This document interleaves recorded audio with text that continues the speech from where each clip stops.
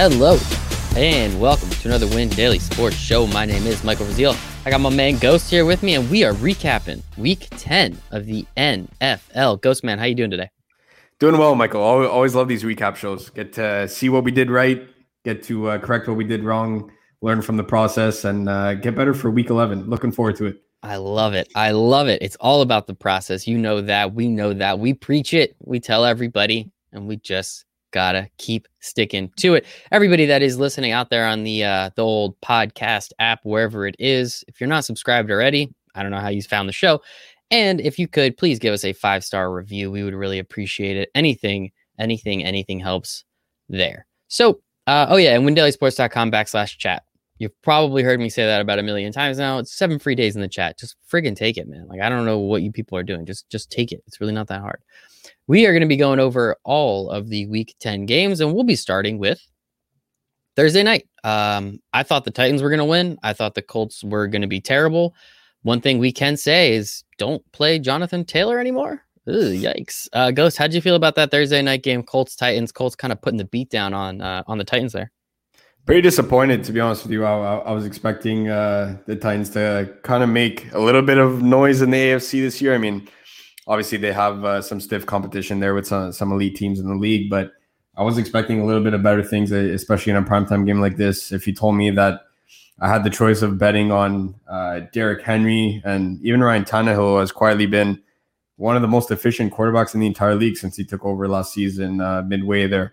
If you told me I had the choice between that duo or Phillip Rivers' noodle arm in prime time on a Thursday night game, I would definitely take Derrick Henry and Ryan Tannehill and company. But unfortunately, their defense is looking quite lackluster this year. So good on the Colts there. They're riding their defensive scheme, and their defensive unit sometimes looks a bit overrated. Sometimes it looks like it's one of the best, if not the best in the entire league. So on Thursday night, we got the version where they play like they're the best in the entire league. Yeah, and I think one thing I will say about that, Darius Leonard, I think he is an absolute stud. I know he was out for a couple games, and the Colts defense was a little lackluster there. But since he's been back, that dude is an absolute animal. Derrick Henry did go over 100 yards. It's kind of nice. He had a long of 20. Ryan Tannehill pretty much did nothing, 15-27 for 147. Did have a touchdown, couple yards on the ground. Of course, I had the over 10.5 rushing yards for Ryan Tannehill. He finishes with a cool 9, so we always appreciate that. Let's talk about, one thing, Michael Pittman absolutely balled out, 7 receptions, 100 yards. He also had a carry for 21 yards, which is kind of cool. So he did some stuff there.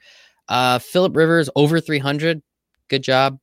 We have to talk about this Colts backfield though. Jonathan Taylor, Sia said, definitely play Jonathan Taylor. I was like, all right, Sia, you're a friend. You're helpful. You win money. I'll play Jonathan Taylor. I played Jonathan Taylor, and it was an absolute mistake. Goes, tell me I should never play Jonathan Taylor again the rest of the season, because this is starting to get kind of scary. This dude doesn't seem like, when he gets the ball, doesn't do anything with it. And pretty recently, his snap shares have been dwindling down. I'm going to one-up you on that one and actually say, for those that are listening that are in redraft leagues, meaning that there are no keepers, you are not in a dynasty league. It's a league that you either play with some work colleagues or your friends or family members, whatever it is, and it just resets every single year. If you are a Jonathan Taylor fantasy owner, I am not opposed to dropping the man right now. His snap share has gone straight down the toilet, hitting below 40% for consecutive weeks here. If you want to play devil's advocate, you could say it was the Nyheim Hines show because it was the birthday. Shout out to our colleague Brian Tulloch there with the birthday narrative for our showdowns, of course. Always. But regardless of that, I just don't know what you could say about Jonathan Taylor right now. Jordan Wilkins is taking carries away from him. And frankly, he's just not rushing with the level of vision or the level of ball carrier vision that you need in this league right now. This is not Wisconsin. This is not college football. And he has one of, if not the best offensive lines protecting, creating some holes for him. And he's just not finding them. He's running like a bull out of the gate with his head down and just running into his offensive lineman back and forth. And I don't know. I don't see the vision there right now. I feel like this is a prime example for rookies without a preseason and pretty much without a training camp even. I mean, I know they had like some scrimmage games between second string players and whatnot. So I guess we could call that some sort of a preseason tune-up. But even at that, no preseason for a guy like Jonathan Taylor. He's somebody that's definitely suffering. And right now, heading into week 11, we're a couple weeks away where you're either trying to lock down a top spot and get a bye in your fantasy league. You're trying to contend for playoffs, or you're right there on the bubble. Regardless of your position, Jonathan Taylor is not somebody that I'm trusting moving forward. And if you're in that position where you're to the top of the league, or you're actually in the bubble spot, so not necessarily in that 3 or 4 spot, depending on how many teams are in your league, but if you're contending, I would highly recommend dropping him for a handcuff running back, someone like Alexander Madison, if you're a Dalvin Cook owner, just in case anything were to happen to one of your top end players. Or if you are on the bubble, you pretty much you need to win out the rest of the schedule. If you're in a situation like that, Jonathan Taylor is not somebody that I'm going to be owning on my fantasy teams moving forward. It is disappointing. I own him in a league only because he was my second running back taken, and Saquon was my first. So you could understand how thin I might be at running back. So it's pretty disappointing. Short end of the stick on that one. Hey man, it is what it is. I'm in first place in that league, so I'm doing something right. But geez, it comes at a cost. But yeah, it's an interesting one. We'll see. I won't quite go as far as you to say drop him, but it's definitely an argument that can be made. If there's anybody of capability on the waivers, grab him. I mean, at that point, you just kind of have to. So it's one of those things where, yeah, he's pretty much useless. Don't play him. And, hopefully, well, not hopefully, but if somebody in front of him gets hurt, maybe they figure it out. But man, he has been an absolute disappointment. All the rookie running backs have kind of been very disappointing. CEH, J.K. Dobbins hasn't really done much. Obviously, Jonathan Taylor. I feel like I'm forgetting one more. DeAndre Swift finally had a couple good games. He's been solid, but still, it's been pretty disappointing for rookie running backs. Maybe next year. And speaking of DeAndre Swift, let's move on. We have the Washington Football Club facing off in Detroit against the Lions. Detroit was favored. It ended up at 2.5 points, so they did cover. Originally, this was up about 4.5, 5 points when I saw it. Matt Prater kicks like a 59 or like a 70-yard field goal to win the game, whatever the hell it was. Alex Smith throws for 390, had 55 pass attempts, and I think this was his first start since snapping his leg on the field a few years ago. So shout out to him for doing that. Obviously, Kyle Allen last week against the Giants got his ankle dislocated. Matt Stafford throws for 276, 3 touchdowns. DeAndre Swift, 81 rushing yards. He had 68 receiving yards on 5 catches. He had a touchdown through the air. Antonio Gibson, 2 touchdowns on the ground. JD McKissick also had a touchdown on the ground. McLaurin looked pretty great. Obviously, when Alex Smith throws for 375, 390 yards, the ball's going to go around a little bit. Anything of note from this game? Anything surprise you? Were you heavy on anything on here? I want to give a shout out to Sticks there, who I'm filling in for tonight. He was all over Antonio Gibson and GPPs, and we mentioned it on our live stream, which you could catch Sunday at 11 a.m. Eastern time. For those that are not aware, make sure that you guys tune in there as we go over our top GPP cash plays for DraftKings, FanDuel, SuperDraft, anything you name it. We've got you covered there 2 hours prior to lock on our favorite football Sundays. He was all over Antonio Gibson, and you know what? I was slightly underweight. I definitely had my share. I wouldn't say underweight. I was in line with the field, but you know what? His call managed to get me over the field, and I have to thank him for that. Antonio Gibson looked absolutely amazing. He was somebody that probably one of, if not the only analyst in the industry that was not worried about JD McKissick's work there. So shout out Sticks for getting myself and the rest of the family even more so onto Antonio Gibson than we were originally. We also mentioned Terry McLaurin. This guy's just matchup proof. He's incredible. I don't care which cornerback is lining up on him. Washington does such a good job in terms of their offensive corner and their head coach and just that offensive scheme in general, getting him open, whether he's running routes out of the slot or he's running on the left side of the field, he's running on the right side of the field. He actually got a carry in this game for 27 yards, like you had mentioned earlier too. So he's involved in the entire offense there, and going 7 for 95 is something that's rather impressive against this Detroit defense. So we did like Scary Terry, so it worked out really well. I think Sticks is always on Scary Terry. Seems like you're of that ilk too. One thing I will say, more importantly than Scary Terry being matchup proof, I think the coolest part is he's quarterback proof. Like this dude, it doesn't matter who's throwing him the ball. He gets open. He's there, whether it's Kyle Allen, whether it's what was that guy's Dwayne Haskins, whether it's Alex Smith, whoever the hell it is, the dude's getting open. He's getting yards. He's getting touchdowns. So shout out to Scary Terry out of Ohio State there. Yeah, DeAndre Swift had a great game as well. I think we already said it, 81 rushing yards, had 5 catches for 68 and a touchdown. Antonio Gibson had 4 catches for another 20 yards as well. McKissick didn't have that terrible of a game, right? He gets a touchdown, 8 attempts for 6 yards. So obviously didn't do much on the ground, but he gets the touchdown. And then if you're in PPR, he had 7 catches for 43 yards. I mean, it's really not like that terrible of a game. I don't remember what his price was off the top of my head, but I think either of those running backs, you weren't too angry about what happened there. So I think that part is pretty important. And as I said, Matt Prater kicks a game-winning field goal. It was kind of cool, and we all move on. Let us go to the next game. We have the Jacksonville Jaguars heading up to Lambeau. Cold, snowy, windy, rainy Lambeau, whatever it was. The Packers were favored by 13.5, over-under of 47. So the Jags covered and the under hit there. This was a weird one. The Jags kind of just like kept staying around. Aaron Rodgers throws for 325 and 2 touchdowns. Aaron Jones doesn't really get going on the ground. James Robinson has 109 on the ground, which is kind of nice.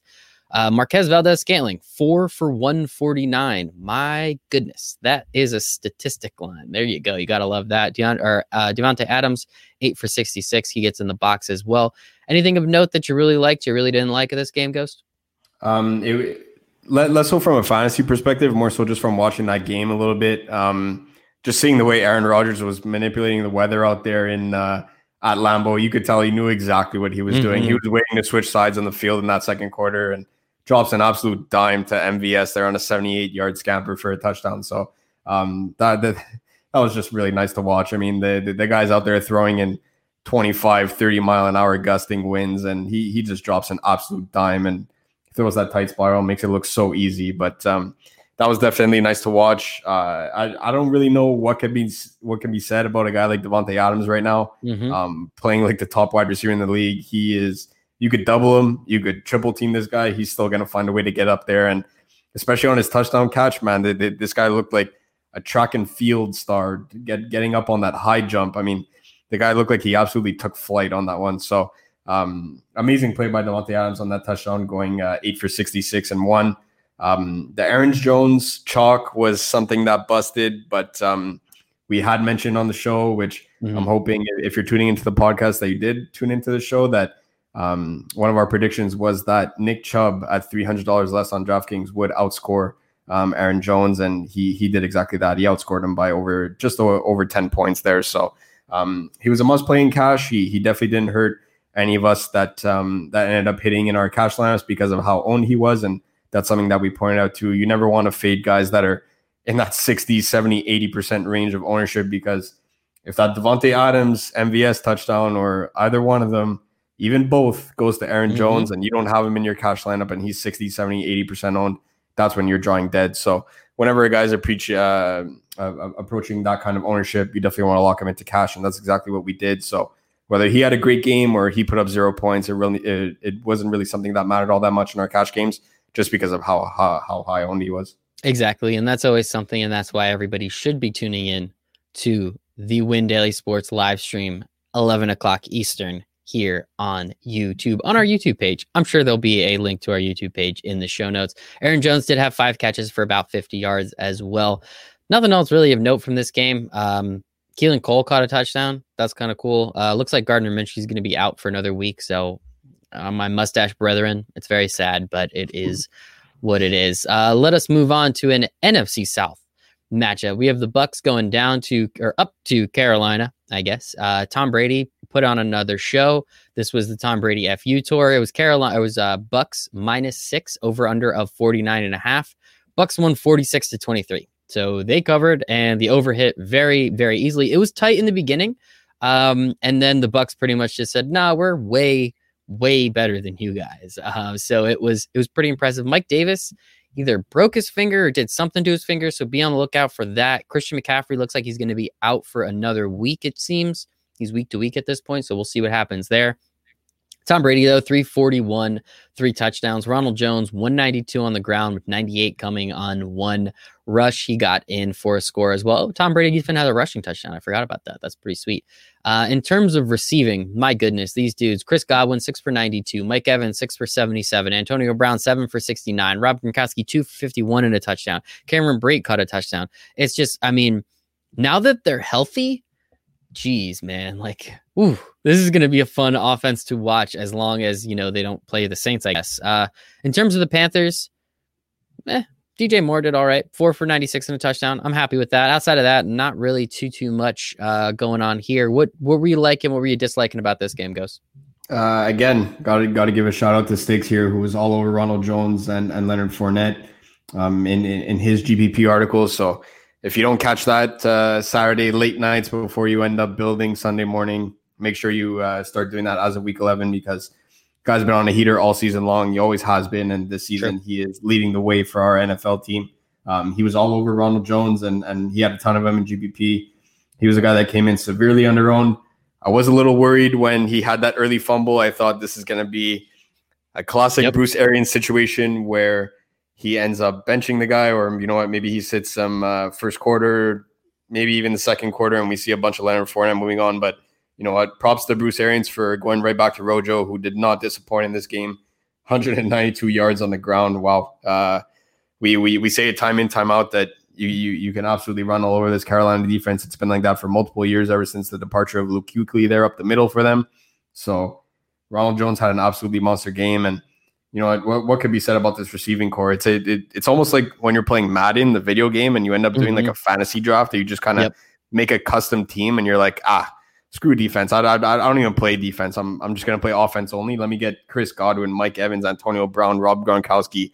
Even my backup tight ends are Cameron Brate and OJ Howard and all these talented guys. I mean, such a talented offense. This is by far the most talented offense that Tom Brady has ever played with. So nice to see him have a bounce back game there and really take advantage of all of his weapons. Was also nice to see DJ Moore kind of get involved in the offense there. Got involved early on with a 40 or 50 yard gain on a deep post route. So that was nice to see. After that, Teddy Bridgewater kind of struggled, but who doesn't versus this Tampa pass defense, their defense, again, similarly to the Colts, I would put them kind of neck and neck in the sense that, you know, 1 week they look like they're beatable. You could drop 35 on them and pretty much torch them in a playoff game. Whereas, you know, another week they'll completely shut you down. And despite the Panthers putting up 23 points here in this game, the Bucs defense looked really good. So looking forward to see what the Bucs have in store for the rest of the season. Yeah, as I said, it was kind of tight. I think it was about 17-17 or something along those lines. Even the Panthers might have been up 17-10, and then pretty much the Bucs just said, "No, we got this," and took it from there. So it'll be interesting, and we'll get to the Saints and Drew Brees now moving forward. So we don't know what the hell the Saints are going to look like. So again, the NFC, I would say, if not, is up for complete grabs. We have no idea who the hell is going to be coming out of the NFC. I think it's going to be actually a pretty fun way down the stretch. And speaking of the NFC, let's go to the NFC East, where my Giants are only about half a game behind, if I'm not mistaken. So we'll see what happens there. The Giants end up beating the Eagles 27-17. If I'm not mistaken, the Eagles were 0 for 10. I think 0 for 10 on third down, which is like astronomical.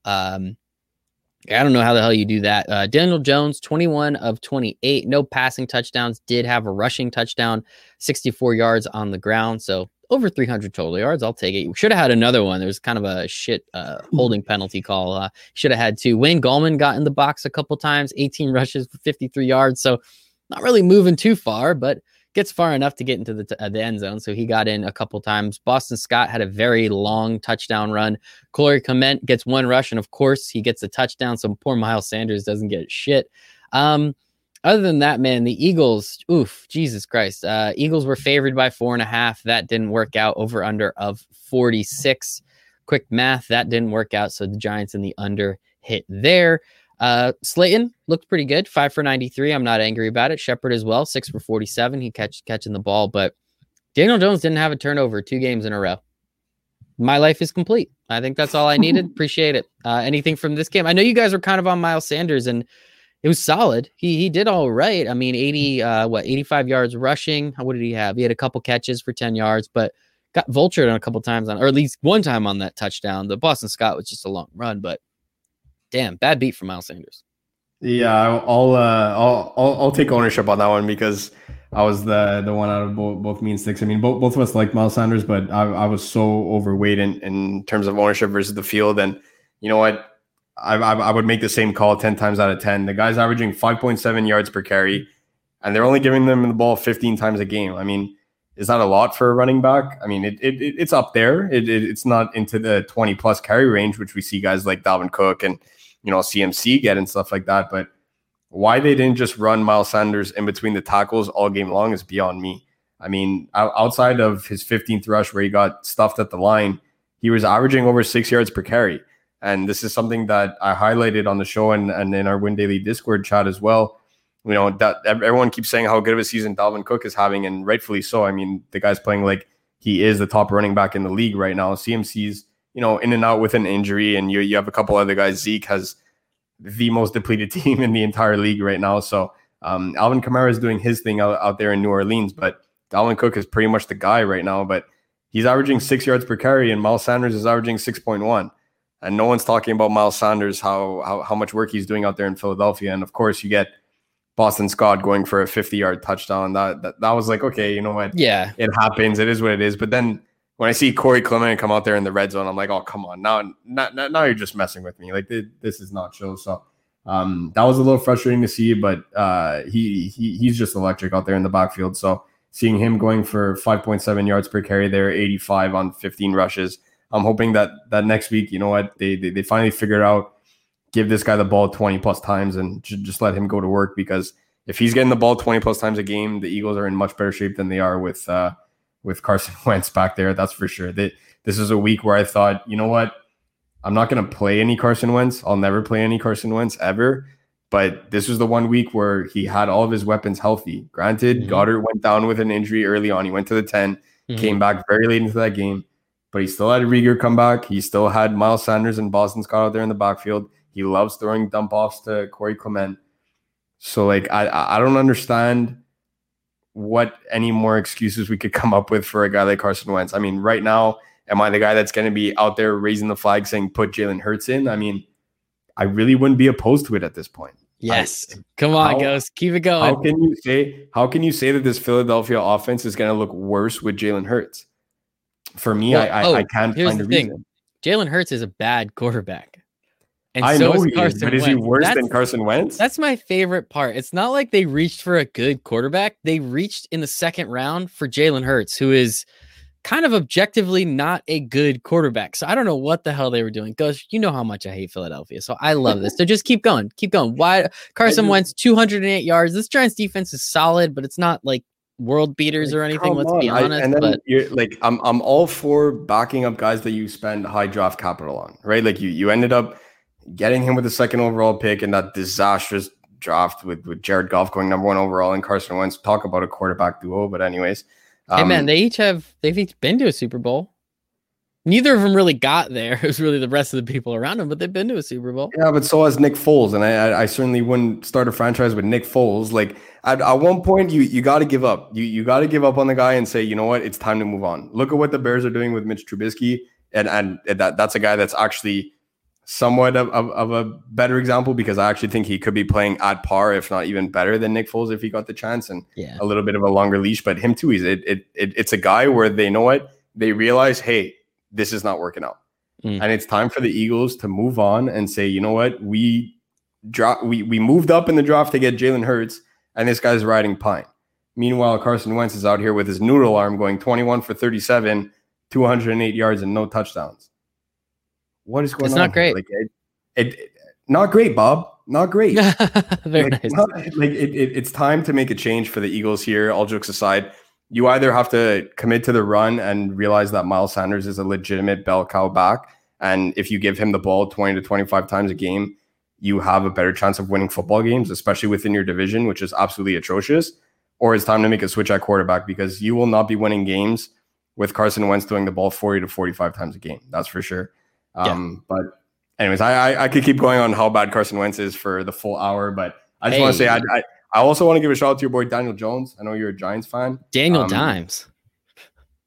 I don't know when he decided to turn into Lamar Jackson 2.0. This guy's apparently rushing for 60, 70, 80 yards a game. Yep. Might need an oxygen mask on the sideline, but hey, whatever works for you.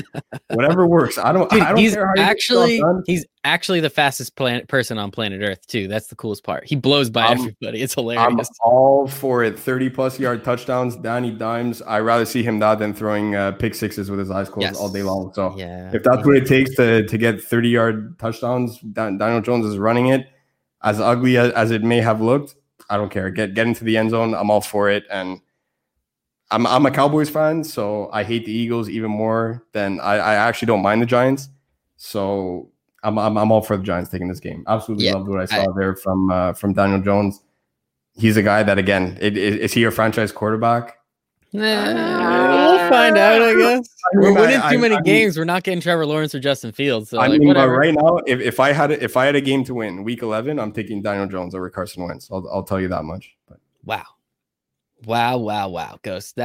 Oof, sir, I am primed and ready to go. That is fantastic. Yeah, it's starting to get a little crazy. This Eagles team, obviously I'm here in New Jersey, so I'm surrounded by Giants fans. I'm surrounded by Jets fans.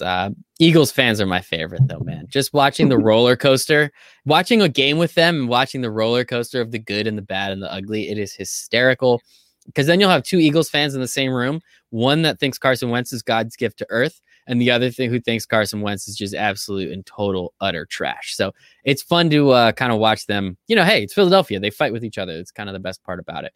One thing I will say about Miles Sanders, yes, he's incredible. It is very clear, but I think there's a reason they're not giving him 20 touches a game. I think he's too injury prone. I mean, we've already seen it multiple times. Dude's been in the league for 2 years, and he's been injured in both of those years. Particularly this year, he has barely been healthy. It seems like it feels like he's missed just as many games that he has played. So I think there is the reason they're not giving him those 20 carries is they kind of know, right? They were looking at, bringing in potentially Carlos Hyde. He said no. They wanted to bring in Devontae Freeman. They wouldn't give him enough money, so he said no. So they said, all right, screw it. We'll roll with what we got. There was a reason he was solid last year. Jordan Howard was, somehow this year he's been nothing short of terrible, but last year he was all right and spelled Miles Sanders a little bit. So I don't know. I think there's a reason he's not getting those 20 carries, and I think it's because they're afraid of his health because we've already seen it. That's the only thing I can say on that. So I don't know. It is what it is. Let's move on. This was a game. The Houston Texans go to Cleveland, and I don't know. Did you see videos of how awful the rain and the wind was? Oh my God, it was insane. I don't know how they even throw a football in this weather. It was nuts. I know it takes a lot for somebody to make the call to ever cancel a football game. I don't even know if it's happened since I've been watching football, but this game looked like it was possibly going to get canceled with how bad it looked out there. So yeah, it was delayed. No matter what the outcome was of that game, shout out Deshaun Watson and Baker Mayfield for trying to even move the chains up and down the field in a game like this, because that was absolutely ridiculous. That was nuts. It's weird. It was all Browns, but the Browns won 10-7, right? Cleveland did not cover because of Nick Chubb. The over-under was never even a question. It was heavy under. Baker, 12 of 20 for 132. Deshaun Watson, 20 of 30 for 163. He had a touchdown there. Duke Johnson, 54 yards. Deshaun Watson, 36 on the ground. The game was really Nick Chubb, 126 on the ground. Kareem Hunt, 104 on the ground. Nick Chubb had the touchdown. You've all seen it by now. He had another touchdown. Ghost called 102 touchdowns for Nick Chubb. So Ghost, I'm going to give it to you. Nick Chubb walks out of bounds, which is weird. He probably should have just kneeled so that way the clock would have kept running, but whatever. We don't need to get into semantics. Nick Chubb walks out of bounds at the 1 yard line instead of taking it to the house, which would have been pretty sweet for a couple of my fantasy teams, but I respect what he did. Game was over. You can't come back, blah, blah, blah, blah, blah. And so Ghost, I'm going to give it to you. 127 and 2 touchdowns for Nick Chubb. Ghost called it 102 touchdowns. Anything outside of Kareem Hunt and Nick Chubb are really good, even in the same backfield. There's nothing really that I could take away from this game. You really can't blame Deshaun Watson for playing in this weather. They almost won the game too. That's the thing. The craziest part of all of this is that when you only lose by 3 and Deshaun Watson throws for 163 yards, knowing how bad the Texans rushing game is, whenever they win a game or they're at least keeping it close, it's because Deshaun Watson is throwing for over 350 even sometimes with 3 or more touchdowns. So, you know what? I see this as a game that you can't really critique much here on the Houston Texans. I mean, yes, their offense looked poor, but man, that weather was just ridiculous. So yeah, I'm still gonna stand by the fact that, you know what, Deshaun Watson is a top 5 QB in this league, and he's somebody that I would start a franchise with any day of the week and twice on Sundays. So I am expecting big things moving forward from the Houston Texans. Bit of a tough-ish schedule for them, but I really do think that they'll end the season on a good note there. And they have no first round pick. Just something to remember, unfortunately. Yikes. The Bill O'Brien effect. Yeah, and he's not even there anymore. So it is what it is, I guess. We will move on. We have, this game was absolutely incredible. We have Buffalo traveling to Arizona. The Bills 30, the Cardinals 32. The spread was -3 to Arizona. I actually saw it at -2.5, which would have made it funnier. But either way, the after DeAndre Hopkins touchdown to end the game, Cliff Kingsbury decides to kneel it instead of kicking the extra point, because if it gets blocked and they return it, it's 2 points. So they can't lose, or at least they can't lose on or tie it on that play. So the Cardinals end up taking it. You and I were actually talking earlier today, Ghost. We both kind of think that the Stephon Diggs touchdown with like 25 seconds left, which we all are just going to forget about. It's never going to be talked about again in history because of that DeAndre Hopkins catch. I thought that was like a better play. Like what he did, how he just threw his hand out there, snagged the tip of the football, ran an incredible route, corner of the end zone. Awesome throw by Josh Allen. And then, of course, 2 plays later, Kyler Murray comes out and is just like, oh, DeAndre Hopkins, I'll just throw the ball, jump higher than everybody else, and they win. I'm pretty confident that you and Sticks were very heavy on this game. How did it play out? How did it end up for you? Worked out really well. I had just over 80% Kyler in my 150 max, which I usually never go over 40% on a quarterback. But again, if you tuned in on the show, 11 a.m. Sunday, if you missed it then, I'll repeat it now. I said that Kyler Murray is having an MVP-esque season right now, and I do think that he will win the MVP. I feel like he's not getting the love that he deserves because of guys like Patrick Mahomes and Aaron Rodgers and Russell Wilson. And granted, all those guys are arguably all 3 of them future Hall of Famers. They're all having great seasons, but back, like, I don't even want to say back then, it was yesterday, but Arizona was not leading the division at the time. And I feel like that had a huge factor in doing it, that Kyler was simply not getting the MVP respect that he deserved there with what he's doing on the ground, scoring, yardage wise, throwing the ball, leading a Cliff Kingsbury-led offense. I really do think that Arizona takes this division. I think that Kyler wins MVP, which you can now grab at plus 750, by the way. Oh. So make sure that you grab that before it changes week 11, because week 11 will go out a bit on a limb here, a little bit in advance, 4 days early. Kyler Murray will beat Russell Wilson in prime time on Thursday, and they will secure the division with that win, because there's a chance that they run the table here towards the end of the season. I am giving them one loss, but regardless of that, Kyler wins MVP. He has a crazy second half, similarly to what Lamar Jackson did last season when he scored, I think it was 25 or 27 total touchdowns in weeks 9 to 18, something absurd like that. It was just under 30 touchdowns. So am I saying Kyler's going to score 30? I don't know if I want to put it that high. I don't know. Why not? I would put him closer to 22, 24 than I would closer to 30. But you know what? Arizona might run the table here. And I think Kyler Murray finally gets the respect that he deserves and ends up winning MVP this year. So we were all aboard Kyler Murray, highest owned quarterback, didn't matter. If you watched the last segment on the show, I said Kyler Murray, play him in cash, play him in GBP, play him in 3 maxes, play him in whatever tournament you're entering. The first guy I'm locking in is Kyler Murray. So that worked out tremendously. We did like Josh Allen on the other side of the ball as well. That definitely a guy that has rushing upside. It's 2020. We play rushing quarterbacks. So Josh Allen definitely fits the bill there, no pun intended. Unfortunately, we did like the Christian Kirk, John Brown duo versus the chalky Stephon Diggs and DeAndre Hopkins, which actually ended up working out well up until the last 2 plays of the game, which was a Stephon Diggs touchdown for the Bills, and then they kicked off, and then DeAndre Hopkins got that 70-plus yard bomb touchdown, right? So this is a prime example where we end up saying, you know what, process sometimes supersedes results, in the sense that if that touchdown goes to Christian Kirk over DeAndre Hopkins, we're looking at a completely different day, where instead of X, we're up X percent, we're now up, double or triple what we actually ended up finishing and profiting, right? So that's a prime example where, again, I would likely make the same decision maybe 8 or 9 times out of 10. And when we are discussing that Stephon Diggs touchdown, I don't know if I want to say that it's a better play than DeAndre Hopkins, but what I will say is that it's a better football play. So to me, it's two different things. I like that.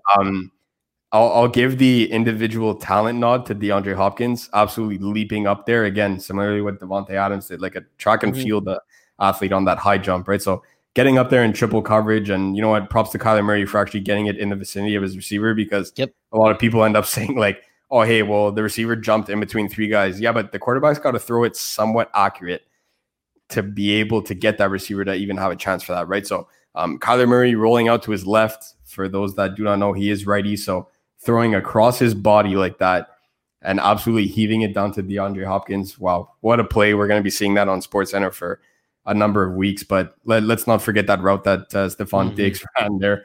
We said it on the show as well. Stephon Diggs, one of, if not the best route runner in the league. So it was really nice to see him put that on display, and an absolute bullet by Josh Allen, who's got a cannon of an arm. So crazy game, was really entertaining, and definitely paid off for our DFS lineups as well.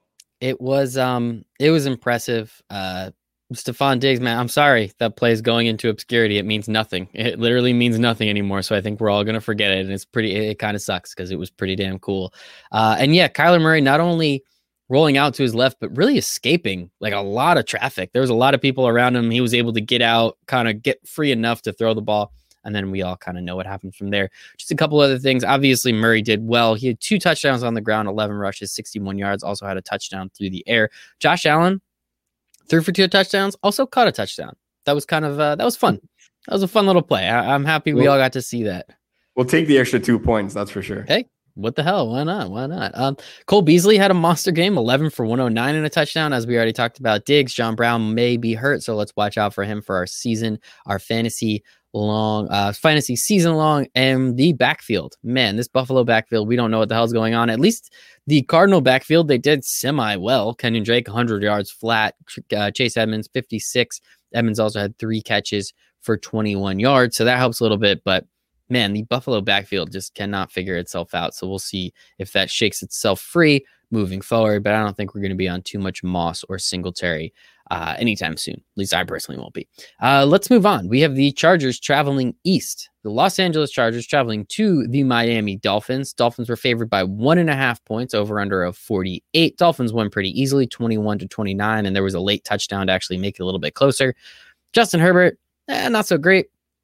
Tua, good enough, I guess. Slavan Ahmed, I can't even say the dude's name. Shout out to him. I think Washington, University of Washington. I know where he went to school. Don't know how the hell to say his name. Jordan Howard was inactive and then released today. So Sia and we're going to have a post-mortem for him come tomorrow or Wednesday when we do our betting show. Kellen Balaj, I guess he's the starting running back now. It doesn't look like Eckler's coming back anytime soon, at least not for a couple weeks. Anything from this game that surprised you? Anything that you liked, you didn't like? A little disappointed with Justin Herbert's performance on this night, but again, he's doing everything that he really can. He only threw the ball 32 times as well. I mean, in previous weeks, he was trending into that 45-50 range. So put him into that range, he probably tops 300 yards and probably gets another touchdown there too. So for the stat line wise, it might have looked ugly, but again, if we take a look at the limited amount of attempts that he had, they just had trouble moving the ball up and down the field. And we had mentioned Tua as a very, very deep sleeper, in one of these large field tournaments where you end up playing with 50,000, 60,000, 70,000 people in them. We mentioned how Tua does really well against zone defense, and the Chargers run zone defense just under 80% of their plays. I believe it's like 79 point something. So this was a good matchup for Tua. Not necessarily the killer stat line that you needed for a GBP, but when we're talking winning football games, that's exactly what he did here. An efficient 15 for 25, 170 in the air, and 2 scores. He did exactly what his team needed from him.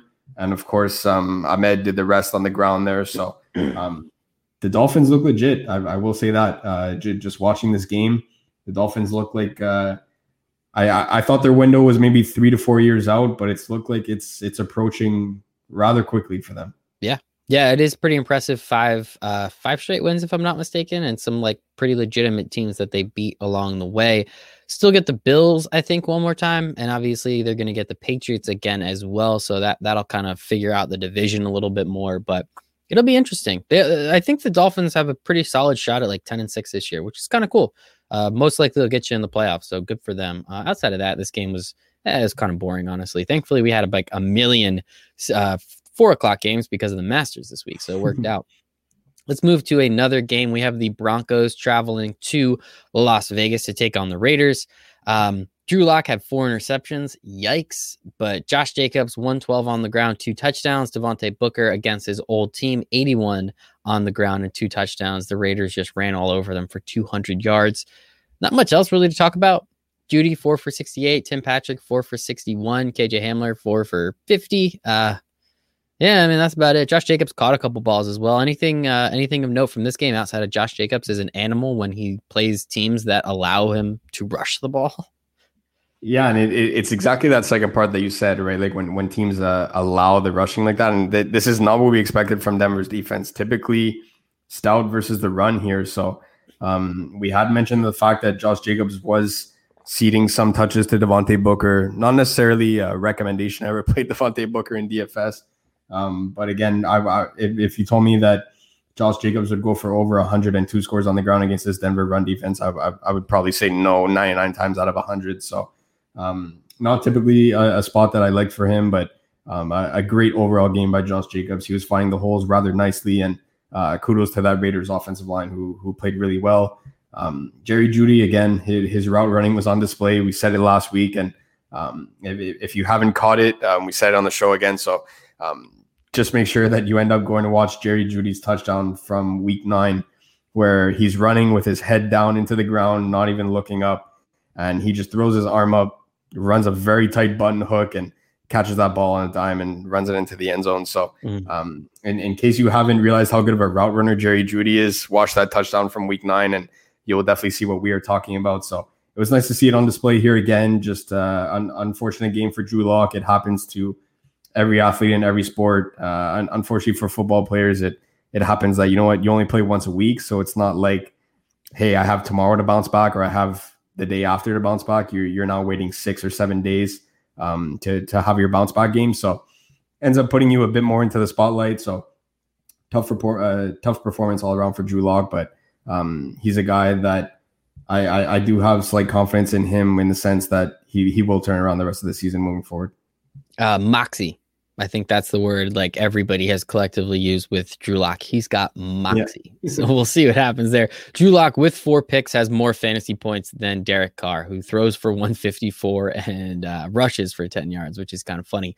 The Raiders ran over 40 times for over 200 yards. Really can't, ask for anything else in terms of, wanting to just pretty much drain the life out of another team. I think that part's always fun. This one is interesting. The San Francisco 49ers travel east to take on the New Orleans Saints. San Francisco plus 9.5. The Saints cover pretty easily, 13-27. Drew Brees, he's going to be out for a little bit. He got absolutely hammered. And when it happened, I was with a couple of my buddies and we're like, that didn't look good. Like a 400-pound dude just landed full body weight onto Drew Brees' face and like chest. He stayed in the game, did some stuff. I'm sure Kamara just ends up scoring a touchdown on that drive because it felt like he did it on all of them when they got into the red zone. And then he never comes out for the second half. We get our sweet Prince, Jameis Winston, back. Very excited to see what he can do moving forward. But Drew Brees, it looks like he has multiple cracked ribs on both sides. Also has a punctured / collapsed lung. I'll be honest, not a doctor. Don't really know what the heck that means. Tony Romo played with one. That's all I can remember is Tony Romo's a man. He played with a punctured or collapsed lung or whatever. He's going to be out a minimum of 2 to 3 weeks. They didn't put him on IR, short-term IR. So it seems like he'll be back at least within 3 weeks. But Drew Brees is like 50 years old, so I don't know how quickly he wants to come back from cracked ribs. Like maybe just sit him out, probably going to make the playoffs, and then see what happens. But hey, sign Jameis Winston to a $1.1 million deal, if I'm not mistaken. So we'll see what happens moving forward. Outside of that, Alvin Kamara did nothing on the ground except for 2 touchdowns, 7 for 83 through the air, another touchdown there. Mike Thomas, nothing. 2 for 27. Granted, again, it was a weird game. Drew Brees went out. Jameis Winston came in. They only threw the ball a total of 23 times. What are you going to do there? Nick Mullins played quarterback, I guess. Jerick McKinnon got the most carries. So I guess don't play Jerick McKinnon next week because he probably won't. And Brandon Ayuk looked pretty solid. 14 targets, 7 receptions, 75 yards, and a touchdown. Anything from this game? I mean, outside of, Alvin Kamara is really good. I guess moving forward, how do you look at the Saints team knowing it's like, yeah, it's Jameis Winston. What the hell does that even mean, though? I feel like it will have a positive effect on a guy like Michael Thomas. We saw last season, Jameis Winston was a fantasy champion for all of us, right? So, would I take him to win a football game? Absolutely not. But am I taking him in a DFS lineup because he closes his eyes and absolutely slings it out there? Oh yeah.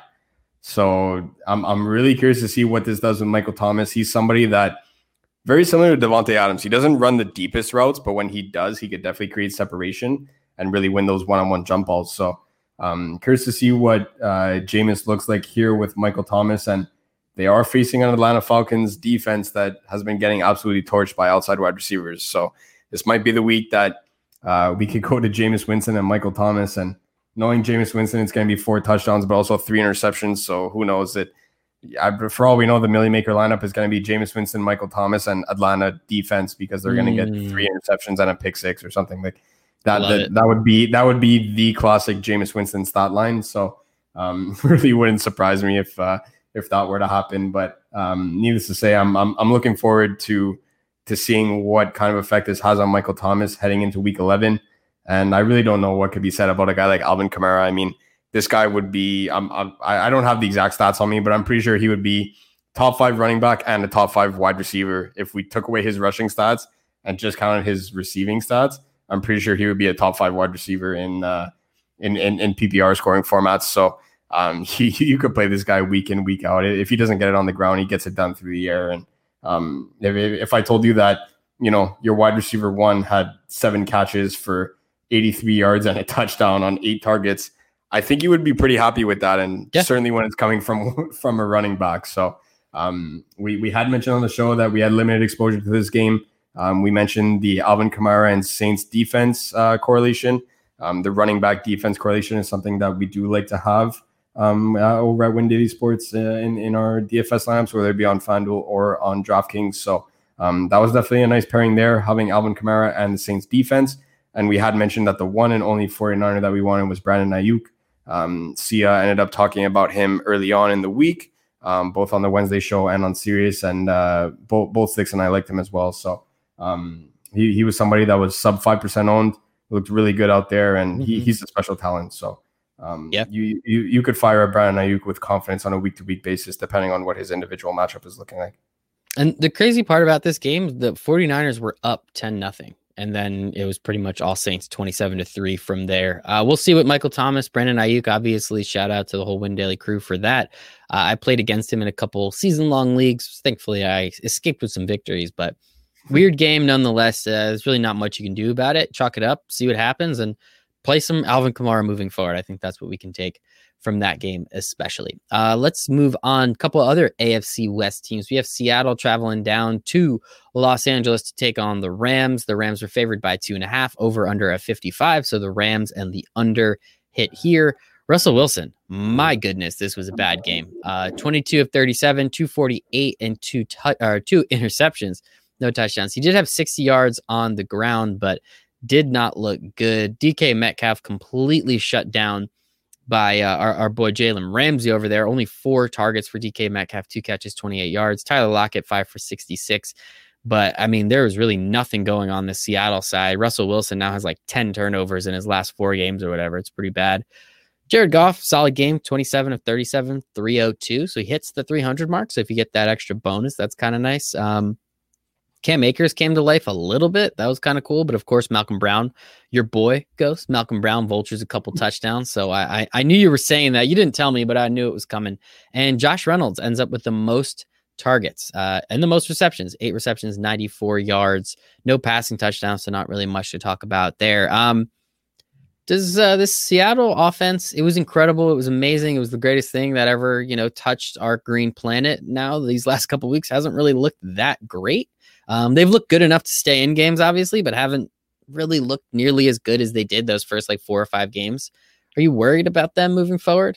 Anything to note? And what about the Rams? They should have just balled out against this Seattle defense, which is terrible. They weren't even able to do that.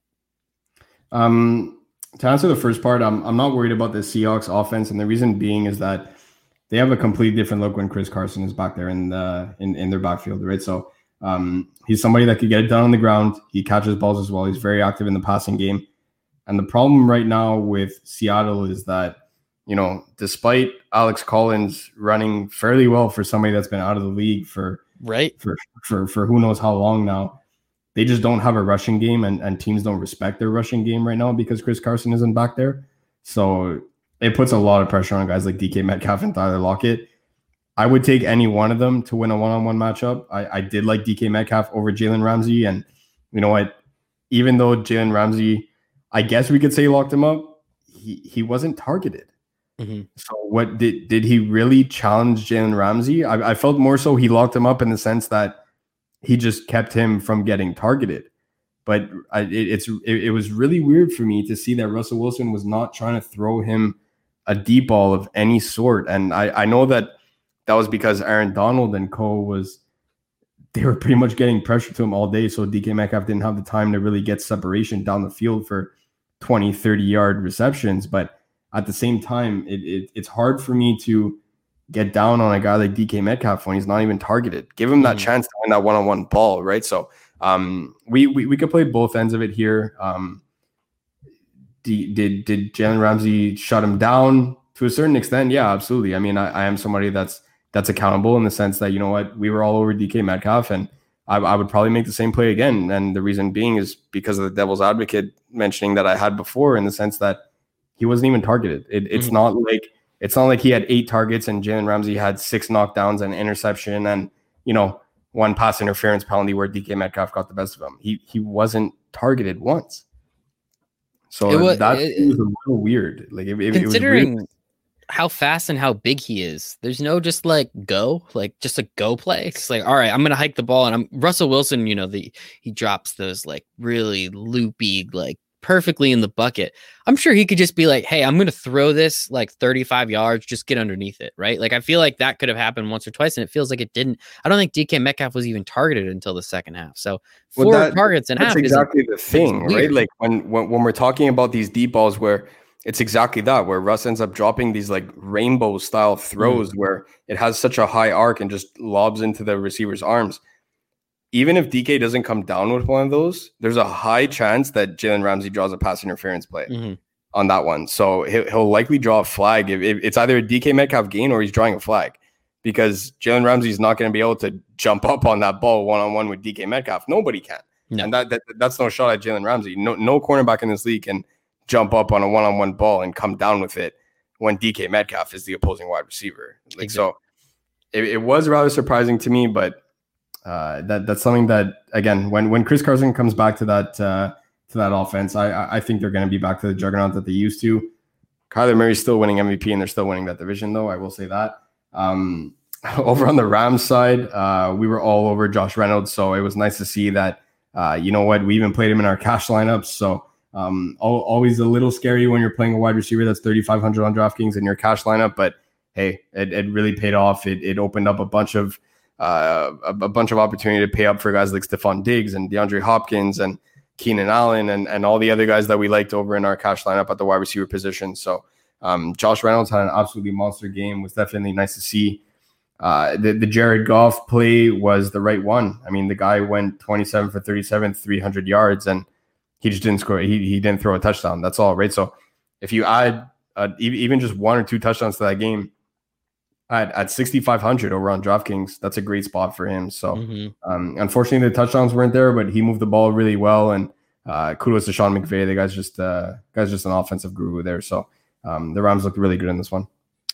Dude knows what he's doing. Rams had a little over 100 yards rushing, as we already said, 300 yards passing. So it was weird. I honestly expected more from this game in general. It was a little sloppy, a little weird, a lot of picks. I think Jared Goff had a fumble, if I'm not mistaken, as well. So it's just a lot of shit going on. Jamal Adams, well, not a very good cover safety. That dude is an animal, and he is fun to just watch play football. So take that, Jets. What if you just knew how to use a player? That would be kind of cool. Last game of the Sunday slate. We'll get to the Ravens screwing up my 5-team parlay in a second, but we have the Steelers 36, Bengals 10 in Pittsburgh. Steelers were favored by about a touchdown. They got that. Over under of 45.5 Vegas. My God, how do you do it? The over hits there at 46. That is absolutely gorgeous. Ben, 27 of 46, so not the best, but 333, 4 touchdowns. James Conner, absolute egg, 13 for 36. I thought he would be able to run all over the Bengals like everybody has been able to do this year. Apparently not. So the Steelers were not able to run the ball at all, but Ben Roethlisberger was able to throw it, 3 for 4 touchdowns. I had Patrick Mahomes on the bye this week, so I had Ben Roethlisberger in a couple lineups. Ghost, it worked out pretty well. Someone texted me and was like, dude, I'm so glad I get you on the Patrick Mahomes bye week. I was like, be careful what you wish for, man. And then, of course, yesterday I texted him after all the games. I was like, I told you to be careful what you wish for. I'm beating him right now. Patrick Mahomes stat line, 333 and 4 touchdowns. I love it. Not angry about it.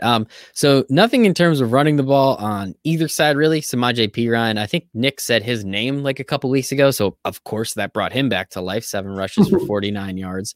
That's kind of cool. Big Joe B. Ghost's new profile picture after Zeke has failed him a little bit. He did not so hot, 21 of 40 for a touchdown. I think this game comes down to the receivers, quite notably. T. Higgins, 7 for 115 and a touchdown. Tyler Boyd, 6 for 41. We have Deontay Johnson, 6 for 116 and a touchdown. Juju, 9 for 77 and a touchdown. Chase Claypool, 4 for 56 and 2 touchdowns. Eric Ebron even got in on the show, 2 for 39. Man, this Steelers passing attack is just insane. Bennett didn't even do that well. Still ends up, as you said, 333, 4 touchdowns. Patrick Mahomes stat line. How'd you feel about this one? Were you heavy on anybody? Were you light on anybody? Did you wish you had more Chase Claypool? I wish I had more faith in the Steelers passing attack. Kind of came off this game a little bit because of the bad weather that was implied before lock. So I did think it was a James Conner day, and all things pointed to that. I mean, you had some bad weather.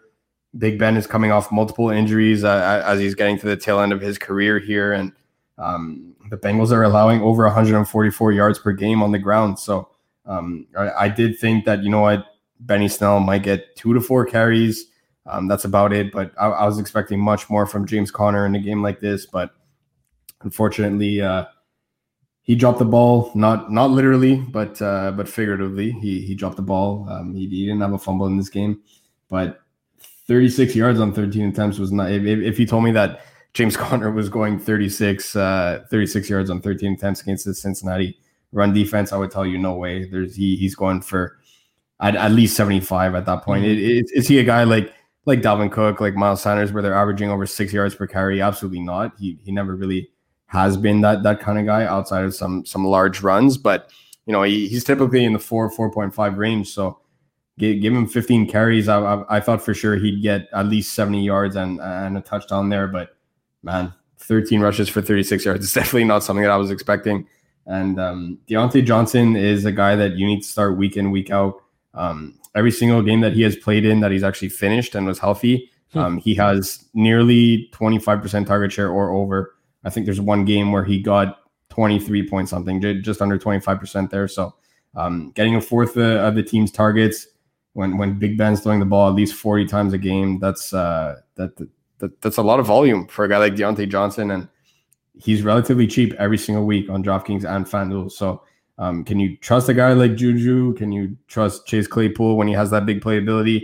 Those guys are more boom or bust. It was really nice to see Big Ben get Juju involved in this game, going 9 for 77 and a touchdown. I mean, that trio there with Deontay Johnson and Chase Claypool is one that's really lethal when Juju gets involved in the offense. So really nice to see him get involved. But Deontay Johnson is the guy to own here, and Chase Claypool is the guy that, you know, you're throwing into these Millie Maker lineups where he could catch multiple 75-yard bombs and stuff like that. So all incredible. around, really impressed by the Pittsburgh by the Pittsburgh aerial attack in this game, but very disappointed on the other side of the ball in James Conner. Yeah, James Conner, pretty disappointing. Deontay Johnson, just to let you know, he was very, he was like 0.3 targets outside of that 25% range today. So he was just about there. 11 out of 46, almost 11 out of 44 would have hit that 25%. Yeah, man, this game honestly kind of sucked. It was just kind of cool watching Big Ben throw for so many touchdowns. So that was the last of the Sunday slate. We should just go over it. The Ravens and the Patriots. Ravens aren't very good. Lamar Jackson is pretty okay. Patriots aren't very good either, honestly. So I don't know what the hell happened. This game was also played in a monsoon or something. I don't actually know what the weather was like. It looked awful and it looked like I didn't want to be there. But what the hell is going on with the Ravens, man? I mean, they can't run the ball. Yeah, they had over 100 yards. They had 115 on the ground. But this Patriots defense should have given up way more than that. Damian Harris, 22 carries for 121. So I thought the Ravens, I know the Ravens have some injuries, but I mean, this Patriots team isn't that good. Cam Newton, 13 of 17 for 118 and a touchdown. He literally did nothing. He had 11 carries for 21 yards. So I don't know what the hell happened, but somehow this Ravens team couldn't figure out the Patriots defense. Their offense looked bad. Lamar Jackson, 24 of 34, 249, did have a couple touchdowns. He had a pick, but it was kind of towards the end of the half. It was, mostly an arm punt at that point. And 11 carries for 55 yards. Like, I just don't understand what the hell's going on with this Ravens team. And I honestly don't think they're very good. There's a lot of things I've been noticing with them the past couple of weeks. Their offense just doesn't look the same. A couple factors of that being that, I don't think Lamar wants to run as much as he used to, or at least he looks a little bit reluctant to do so. You would think in a game that was pretty much like a monsoon, as you described it there, that you have the best rushing quarterback in the league, that he would just be going nuts. I mean, granted, you want to be a little bit preventative just in case he ends up, slipping and getting seriously injured. You don't want him being out for the playoffs or anything serious long-term for his career either. But I mean, I was expecting bigger things from Lamar on the ground. Didn't expect him to be throwing the ball as much as he did. So it was kind of like a two-way swing there for me. But just the fact that they're not using Mark Andrews and Marquise Brown is really frustrating. And you see Hollywood Brown come off the field every drive where if they go 3 and out or they get stopped at roughly half field, he comes off and he's basically throwing his helmet on the bench because he's so frustrated that he's not being used right now. And I don't know what's going on there, but the fact that, Willie Snead has 7 targets and Marquise Brown has 6, it just doesn't make sense to me. Marquise Brown should be in double digits. When you're looking at the receiving core of this team, Mark Andrews and Marquise Brown should combine for over 50% of Lamar's targets. I know he throws it a limited amount of times compared to other quarterbacks in the league. That's just the nature of his game. But I don't understand how Marquise Brown and Mark Andrews are not getting as much work as they should be. This is the first time that Mark Andrews was actually involved in the offense, and it took an absolute hurricane monsoon outside for him to be involved. He went 7 for 61. Before that, it was 2-3 weeks in a row where he had 2 catches for 20 yards, 3 catches for 30 yards. So I don't know what's going on with this offense, but they need to figure it out and figure it out quick, because if they think they're going to face off against the Chiefs in the playoffs like this again, forget about it. Forget about facing the Chiefs. They're not getting out of the divisional round at that point. So they need to figure it out and figure it out quick, and on both sides of the ball too, because like you said, the fact that Damian Harris ends up going 121 yards on the ground against the Ravens run defense, whether it's 2020 to 2010, 2005, the Ray Lewis days. If you told me there was a running back that went for 120 yards on the Ravens, I would say, yeah, what skill level were you playing on Madden? On rookie level? Like, nice. You're playing a video game. You don't run for 121 yards against the Baltimore Ravens. Like, it just doesn't happen. And it's been happening week in, week out. So I don't know what's going on with that team, but they need to figure it out on both sides of the ball.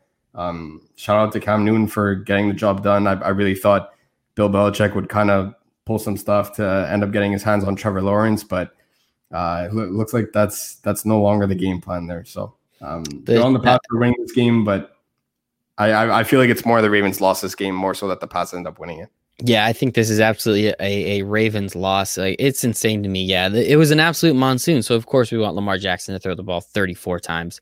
Your point about, Hollywood Brown is the dude is open like every other play. He burns whoever the hell is guarding him. But on that pick, it was a underthrown ball, like a very underthrown ball. If Lamar Jackson put it, again, it was the middle of a monsoon. So maybe this one, I would say, we'll give him the benefit of the doubt, but it just happens routinely. Either he completely sails it or it's completely underthrown. He just can't hit Marquise Brown, Hollywood, for all those long plays that he should, because the dude's open. And like, I can understand why Hollywood is so frustrated. It is just, it is very frustrating for my fantasy teams as well, because I went heavy Hollywood. So we'll see what happens. Yeah, I mean, the Ravens, they can pretty much, I don't want to say kiss the division goodbye, but I don't see, the Steelers are 9-0 and they beat the Ravens already. Granted, I think the Ravens should have won that game. They didn't. When you have 4 turnovers from your starting quarterback, you usually don't win that game. So yeah, they did everything they wanted against the Steelers defense, but just were not able to